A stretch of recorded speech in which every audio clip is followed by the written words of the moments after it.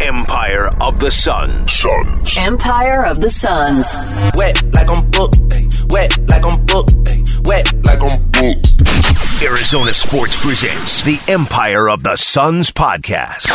Empire of the Suns.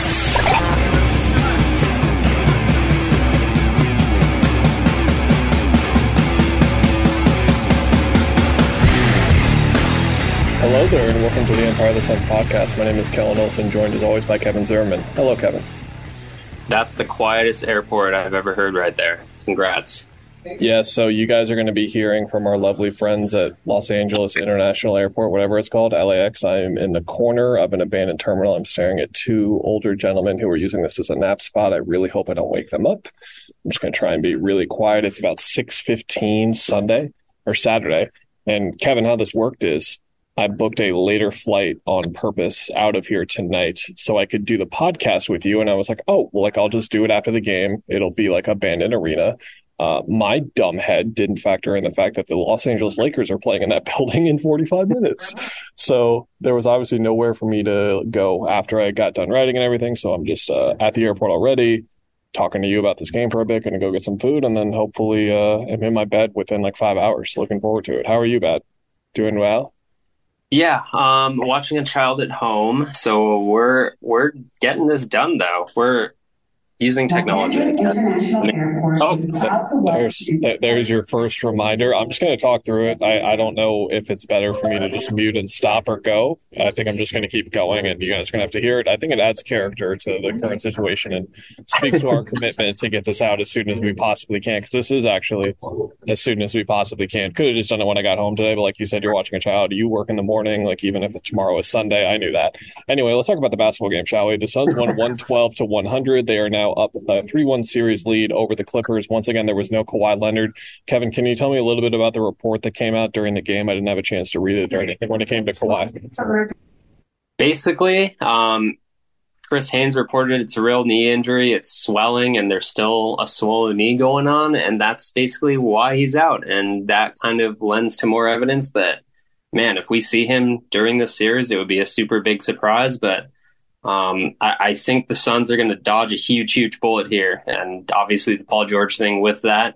But yeah, I mean, that's not a good thing for that team. It's unfortunate considering they've done so much to try to protect those guys, but it is what it is. If you aren't healthy in this time, it's going to bite you, and we'll get into the narrative crap later if the Suns go deep into this playoff run, but obviously unfortunate for the Clippers.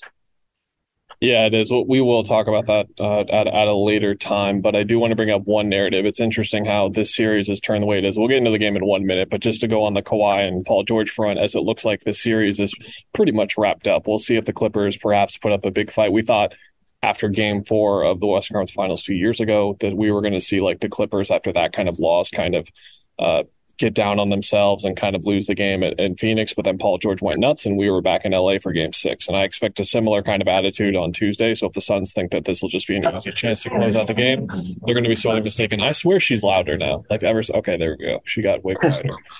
On your point, there was so much made about the way the Suns were getting their path to the finals 2 years ago. And that was through injuries for other players. The Lakers were going through there. LeBron was not 100% for that series. AD got injured during that series. The Nuggets series, no Jamal Murray. And then the Clippers, there was no Kawhi Leonard. We called that rubbish, and we called it rubbish for a while. And we stand by it being rubbish. But I'm not saying I agree with it. In fact, I'm going to say I don't agree with it for this series. I still think that if the Clippers were fully healthy with both guys, I think the Suns still would have found a way to win this series. But this is the most of an argument that you could make for it right now in terms of the Suns, like you said, dodging a bullet, because the way that they've played in these 4 games, I thought that we'll get into tonight. Tonight was the best they've played so far in the series, but if you and I were handed this tape from the future, from our future selves or whoever, Marty McFly, and you're like, hey, this is the best that the Suns are going to play through 4 games, we would have been very concerned. We would have been very concerned. And I don't think I'm very concerned at this point. I'm in fact less concerned right now than I was after game 3. But with that being said, it just kind of speaks to something that I wrote about for game 4, and let me know if you agree with this, Kevin. It turns out I think the Clippers were actually the legitimately worst case matchup for them. We thought that they were the best case matchup for them, but I think that they would have been better off playing the Warriors, the Nuggets, the Grizzlies, anyone in the first round but this team, because this team does so much crap defensively. They play so freaking physical. Like, Eric Gordon is 6'1", and he is just getting into Kevin Durant over and over again. Terrence Mann weighs 200 pounds, and he's getting into Devin Booker, Chris Paul, and Kevin Durant. Like, just the physicality and their schemes defensively for what the Suns need to do this series and what they needed to do in the first round, which was make some level of progress with their flow and how it feels with Kevin Durant in the system. And they were just the worst case matchup for that. Do you agree with that? I'm not sure I agree with that. I think Nuggets, like, we're going to find out if the Suns close this out and get through. But I would say, yeah, Warriors, Lakers, I don't think defensively you're going to see a team that runs into the Suns that would do this much damage to them. Like, legitimately, Kevin Durant's gotten pushed around. And the good part about that is he's going to get his legs if he hasn't gotten his legs completely. The Suns are being aggressive and taking advantage of that for the second game in a row, like 27 free throws to 10 from the Clippers. So that's something we didn't really expect. And they're definitely like, okay, you're going to hit us hard. You're going to throw your arms around and foul us. We're going to make sure we sell it. We're going to make sure we're driving into that. So when you do foul us, it's super obvious. And I think that's the big takeaway for me is, like, they haven't responded physically super great, but they have gotten to the foul line. And I think that does deserve a lot of credit for just being like, okay, this is going to be gunked up. We just have to take advantage of it. Yeah, that's where I agree with you, as this woman reads off a lot of last names, like a lot of people in the front desk of that flight right now. My goodness, that flight is in serious jeopardy of not being on time or whatever's going on over there. My goodness me. I agree with you, and I think that's part of why I would say this is definitely not a situation where the Suns haven't been the better team. Like, they've definitively been the better team. It has just been way, way, way more difficult than we expected. And a lot of people... not a lot of people, but I remember Burns and Gambo, when the clip I saw on Twitter, when they got the news that Kawhi was out in game 4, they were defiantly like, it's over. Series is over. And that's what Gambo and Burns were both saying. And while I kind of agreed with that, I think it just dismissed how difficult this was still going to be. And tonight's game was a point of that, Kevin. They would jump out to a 16-9 lead. It looks like they're finally going to get off to a good start. And then the Clippers end the quarter on a 21-7 run. The middle quarters don't really find too much separation behind that. I think the third quarter is when they finally started to get some momentum, and I believe they were up by like 6 or 5 or 4 at that point. But again, they kept hanging around. Bowen's Highland 3, Russell Westbrook drive, Terrence Mann 3, like whatever it was. They just kept hanging around. And it took until... not the Chris Paul quote-unquote takeover necessarily. That's what I called it in the recap. But it took some level of a star possessing the game and taking it over to win it. And hey, Kevin, the fact that they have 4 of those guys, and yes, I'm including DeAndre in that because we have seen that he can take over playoff games. He took over a Western Conference Finals game, the one we referenced, game 4. He took that over, was the best player on the floor by far. And Chris Paul was that guy. And the reason why we're going to keep saying that they're going to win the West, and the reason why I'm going to keep saying they're going to win the title, is because they have those 4 guys, and it can be any guy on any given night. And tonight it was Chris. To me, the big thing is the first 3 games, you kind of felt uneasy throughout. But in this one, if you take out kind of that section of the third quarter where they lost that strong lead. And then if you get rid of the very start of the third quarter, they played pretty darn well. And that's on both ends. Second quarter, they allowed 17 points. Fourth quarter, they allowed 22. Their defense, and again, I know it's like Russell Westbrook was the Clippers' only source of offense, but their defense is clicking. When it's on, it's on. They have mental slip-ups where it's a couple minutes and a lead of 7 or so just vanishes, which is a big concern, obviously. But otherwise, I think, like you said, this is their best all-around game. It looks like they put a premium on, okay, we need to swing to the second side, as Monty calls it. We need to look to do a little more when we're ISOing, even if we're not running offense. That Booker skip pass to KD in the left corner, that was a tough pass and all that, but like that was the epitome of, okay, they're really trying. Chris tried that. KD hit one where they're just aggressively looking to swing that defense when they're overloading one side. And that was something that we had not seen enough of at all in the first 3 games. And I thought that was a really positive development along with the defense. So finally, signs of progress, I would say. And again, like that was kind of a gut out game, but you could see the talent level just was going to overcome it in the whole second half. Basically, once they kind of recovered from that bad start of the third quarter, you kind of felt like, okay, the Suns are back in it. They clicked back in. They're fine. And then Chris closes it out. So I think this is the first game of this series where I feel like they made progress, which seems late, but hey, 3-1 lead. If they get another game of progress, that'll be a good start to go into the next series. We're going to talk about it, but I said we're going to talk about this later once the series is official, because it's what we're all assuming is going to be the second round matchup. But I used worst case scenario there earlier. You could view this as the best case scenario because the Suns playing this level of not only a defense but a physical defense, and then they're going to play the Nuggets, who are a fine defensive team. They are an average defensive team. They are not a physical defensive team. By any means, compared to the Clippers, at least. Like I don't think there's a gap there. Now, Denver's going to watch this and know that they have to be physical, but I think it's one thing to know it and want to see it and then get it. Again, did he say Colin Kaepernick? I swear he said Colin Kaepernick. Sorry, I keep interacting with him because I just want to stall right now instead of actually say things. But I think that Kevin Durant has overcome that really well. He said, he had a good quote to me when I asked about it, where he said he's been dealing with this since he was 8 years old. Like people looking at him with his stature and trying to get into him physically and overpower him with strength and push him around. This is the third game in 4, Kevin, where he has had double-digit free throw makes, not even attempts, but just also makes. He had 31 points, 11 rebounds, and 6 assists. And Kevin, it felt like he was fine again. Like he was pretty good. It was his best game of the series, but he was still like pretty good. And it just speaks to like the ceiling that he has and the ceiling that his team has, that like once they actually get like that playoff Slim Reaper that we're coming to expect. We saw, I think, a smidge of it the third quarter of this game, and then game 1, there was the second quarter where he scored 17. Those are like the 2 moments where we're really seeing him come out of his shell. I thought that the final form Devin Booker that I wrote about and talked about after game 3 came out in that third quarter as well. So you combine that with that, those 2 guys with that, plus Chris at the end, and then plus DeAndre at the beginning, 4 offensive rebounds in the first 5 minutes.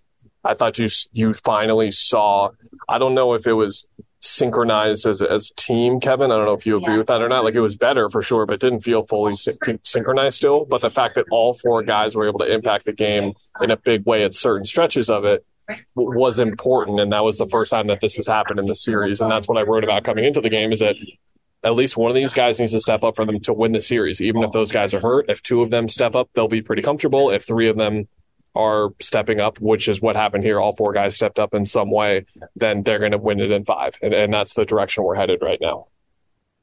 And also they kind of stuck with the same bench unit. Shamet got 5 minutes, but other than that, it's Kogi, Biyombo, Damian Lee.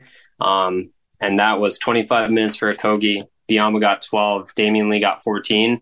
So not great still. KD hit 45 minutes, but I mean, he kind of laughed off the minutes question I saw after the game, says he's fine.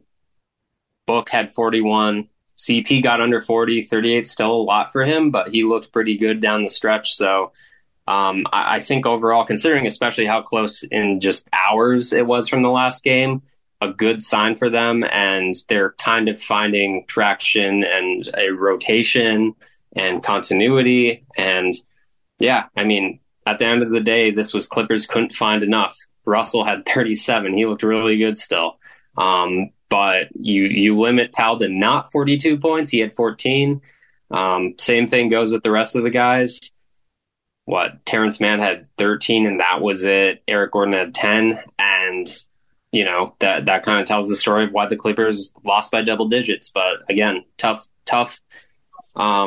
fight to get to 112 for the Suns. And I think even with some of the matchups in the Nuggets series, like when they probably will advance, it's going to be a good sign that your offense can do that. 49% shooting, 41% from 3. And again, free throw line advantage. They're really focused on that. And I think that's, again, where if you're a mid-range shooting team, that's the criticism all.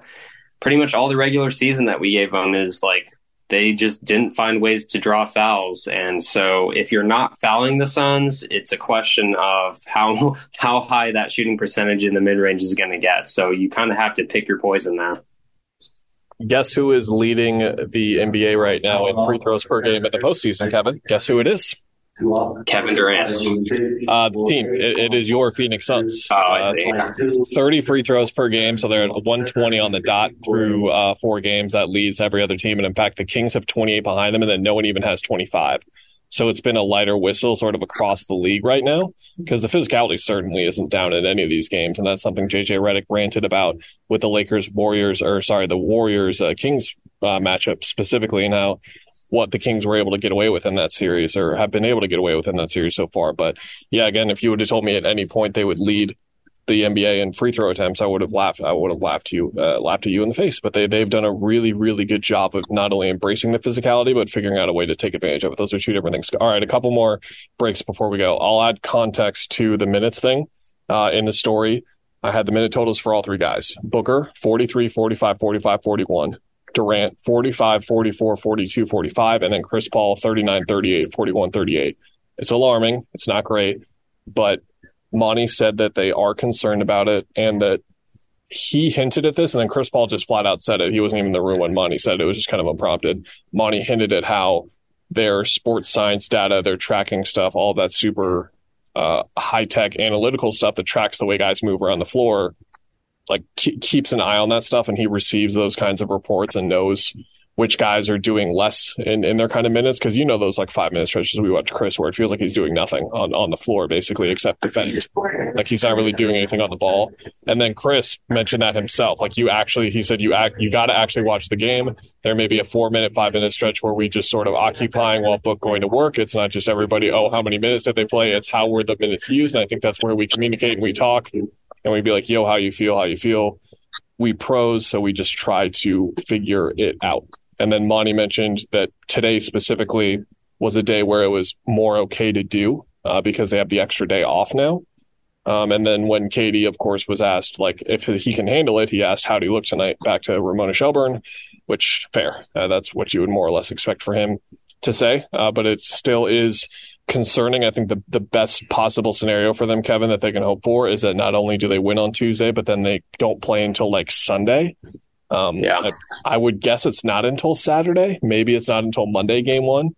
But if that's the case, then that's some much needed rest. But at the same time, let's not act like that rest all of a sudden takes away. You know what I mean? Like diminishes the minutes, the wear down that the minutes had. Like it's not like they all go back to like 100% on their like not fatigue meter, but their stamina meters. Like, it's going to go there. The bench, Kevin, Josh Okogie played 25 minutes. I looked and I think that no one on the bench, like in one game Josh played 17 minutes in the first half, 14 minutes in the first half. I believe it was either 14 or 17. And there was a game, I believe it was game 2, where no one even had played that off the bench in the entire game. So I think it was important to see at least one player earn that kind of trust from Monty. I think that Damian Lee has surpassed Shamet as that guy. They found their other guard while they're waiting for Campaign to get back. Shamet got out there for 5 minutes in the first half, got the nod again, did not look good. And then Lee comes in and he looks good. Biombo's been solid in those minutes. And again, back to what we've talked about, just with the bench looking solid in those. And they've got like 8 guys now, which is good. And then they're going to have 9 when Campaign's back. And all of a sudden you've got 9 guys. It'll change a bit with the matchup with Denver, but we'll see kind of how it goes. Do you want to talk about Russ?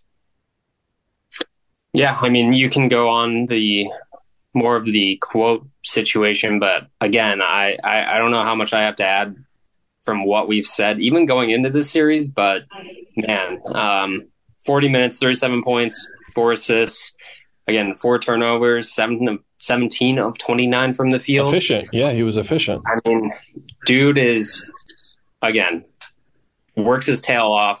You might not like how he goes about it, but if you put him in a role where you let him be himself, he's dangerous. And especially the 3-point shots, he hit 3.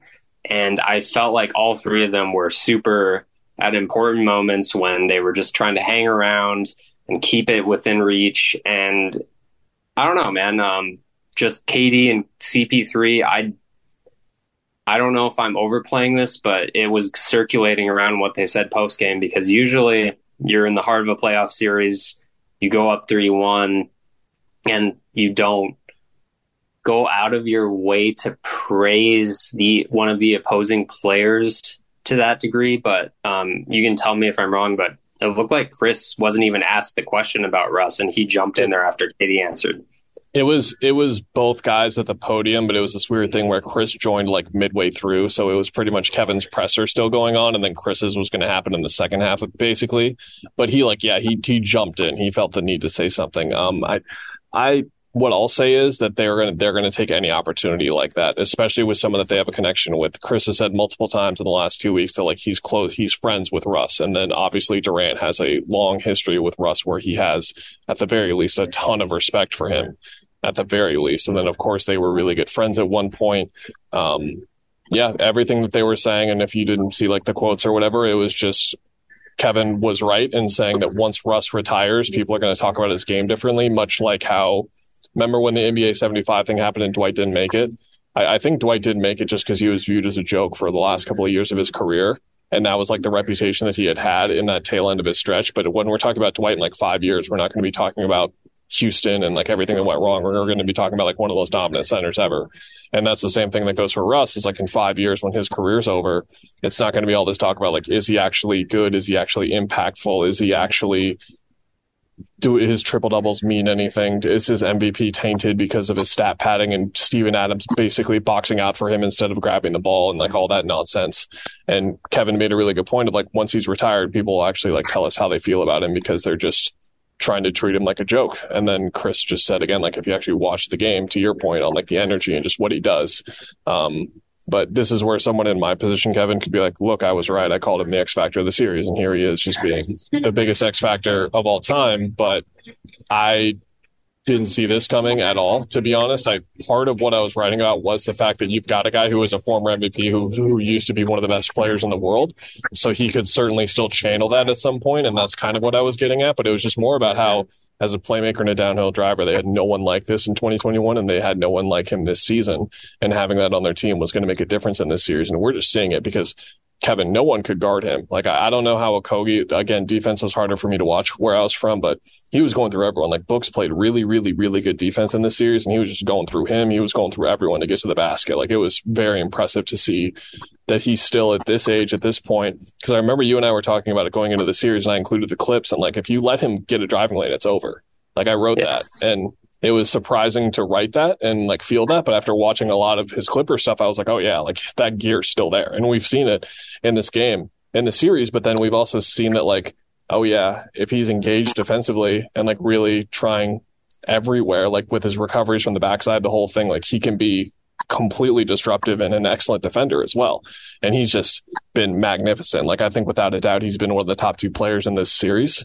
And it's been really cool to see. Like, I'm very happy that, as someone like I talked about earlier, who I've been a fan of for a long time and how he plays, it's really cool that I got to see this moment in his career where he's like, nah, like I still got like 5 years left at least, when everyone was ready to make China jokes after this year. You know what I mean?